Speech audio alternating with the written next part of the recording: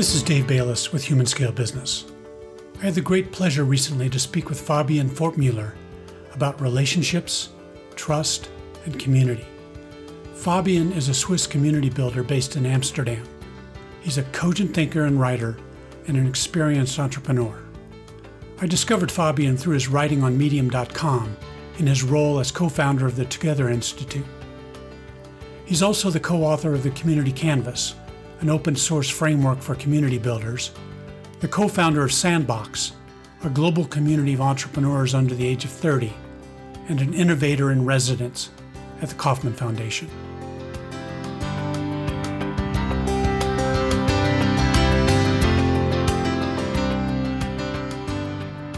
Fabian, how do you see the difference between a network and a community?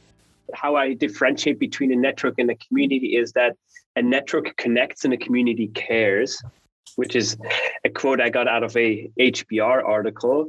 Another way to think about that distinction is to imagine them as concentric circles, where community is more of an inner circle, where people have a higher commitment, while a network is maybe just an outer circle of the same group where people are more loosely connected. So that's a simple way how I like to start thinking about network and community. Why is it that you care so much about community in particular? My personal story brought me to experience what it means not to have community. I think that's where my curiosity and my passion for community comes from. I was not one of the cool kids, that's for sure. And that's when I experienced what it means if you don't belong in a group. And I realized how harsh that can be. And then when I did find friends and a circle where I felt like I belonged, I think I appreciated it even more because I hadn't had it for many years throughout high school and elementary school. We think a lot about impact and changing things in the world. Human relationships are so full of potential, so full of generosity, kindness, creativity, resilience. But in our current worldview, we're not that focused on bringing out that potential. Over the years, I developed this hypothesis that change and transformation, as well as well-being, happens along the lines of relationships. For us to change and transform is a hard thing, but if we do it with other people, it becomes possible. So that's why I became so passionate about relationships and community being just a form of how relationships materialize and come together. What does it mean to build a community at the speed of trust? I found that when I work with organizations to weave a community, there's often very unrealistic expectations how fast that can happen. We make a timetable and it says by October we have the first 100 people, and then by December we have 500 people, and then by 1 year we'll have 10,000 people.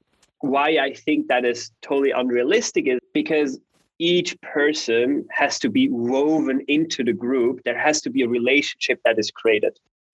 And human relationships tend to take a long time to form. Today, you and I are talking for the first time. We have a first impression. We get to know each other a little bit.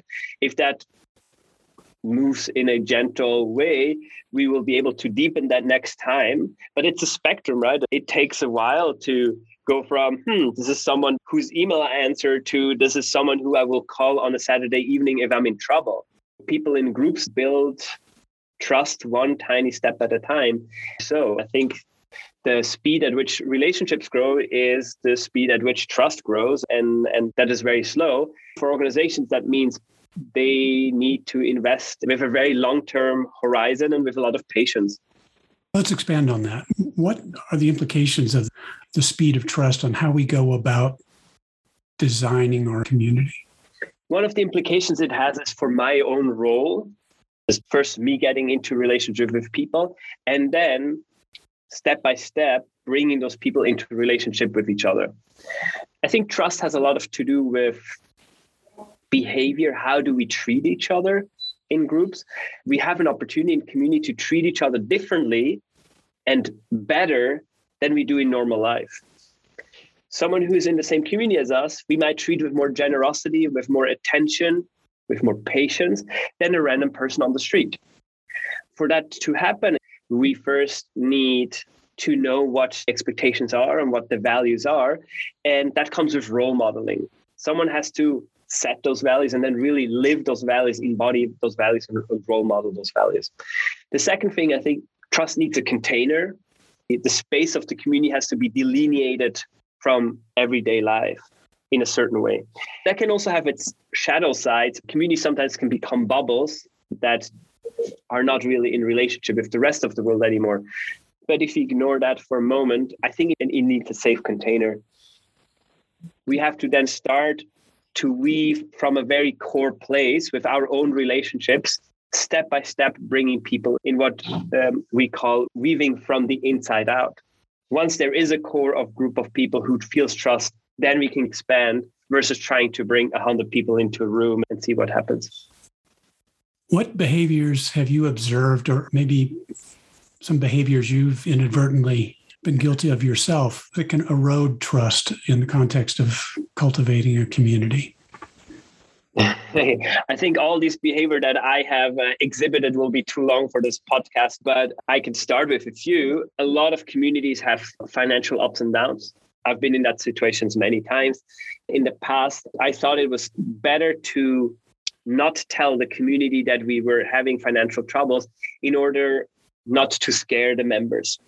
I realized that that is actually a really dumb way of approaching it, but it's quite scary to be really open and vulnerable about what's truly going on. Another thing that can easily erode trust is seeing that there's tension in the group, but not speaking to the tension or not creating place for that tension to be addressed and to be healed eventually. I would say the most basic thing is if we as a group have written values, and if I have quite a visible function, maybe a community leader, and I do not embody those values, there's a lack of integrity. People can tell when values are just some nice words that are written on a website.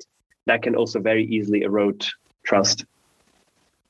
Besides simply not engaging in those trust-destroying behaviors, is there anything in particular that you found is effective at actually cultivating trust over time? I think the most generalized behavior I could describe would be to set expectations with future members early on that there will be failures and there will be mistakes, and that we invite people at a regular rhythm into conversation, and we create an environment where people feel safe to actually speak to what's not going well, and hopefully do that in a gentle and compassionate voice so that leadership can actually hear it. If we as a community are able to learn and forgive and keep evolving, that's really beautiful and important. The opposite of that is a community that believes in perfection. And I think that's not possible because communities are a living web of relationships. Just as we are flawed and full of the good and the bad, so are the collective versions of us as well.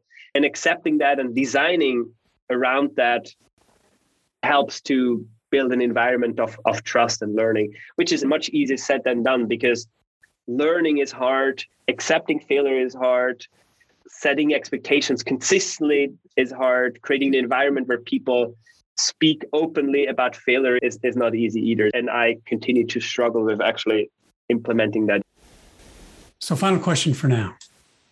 If there was one book you could recommend to somebody relating to successful community, what would it be? I'll choose two. If you're looking for something that aligns more with Western thinking, I would recommend Peter Block's Community, The Structure of Belonging.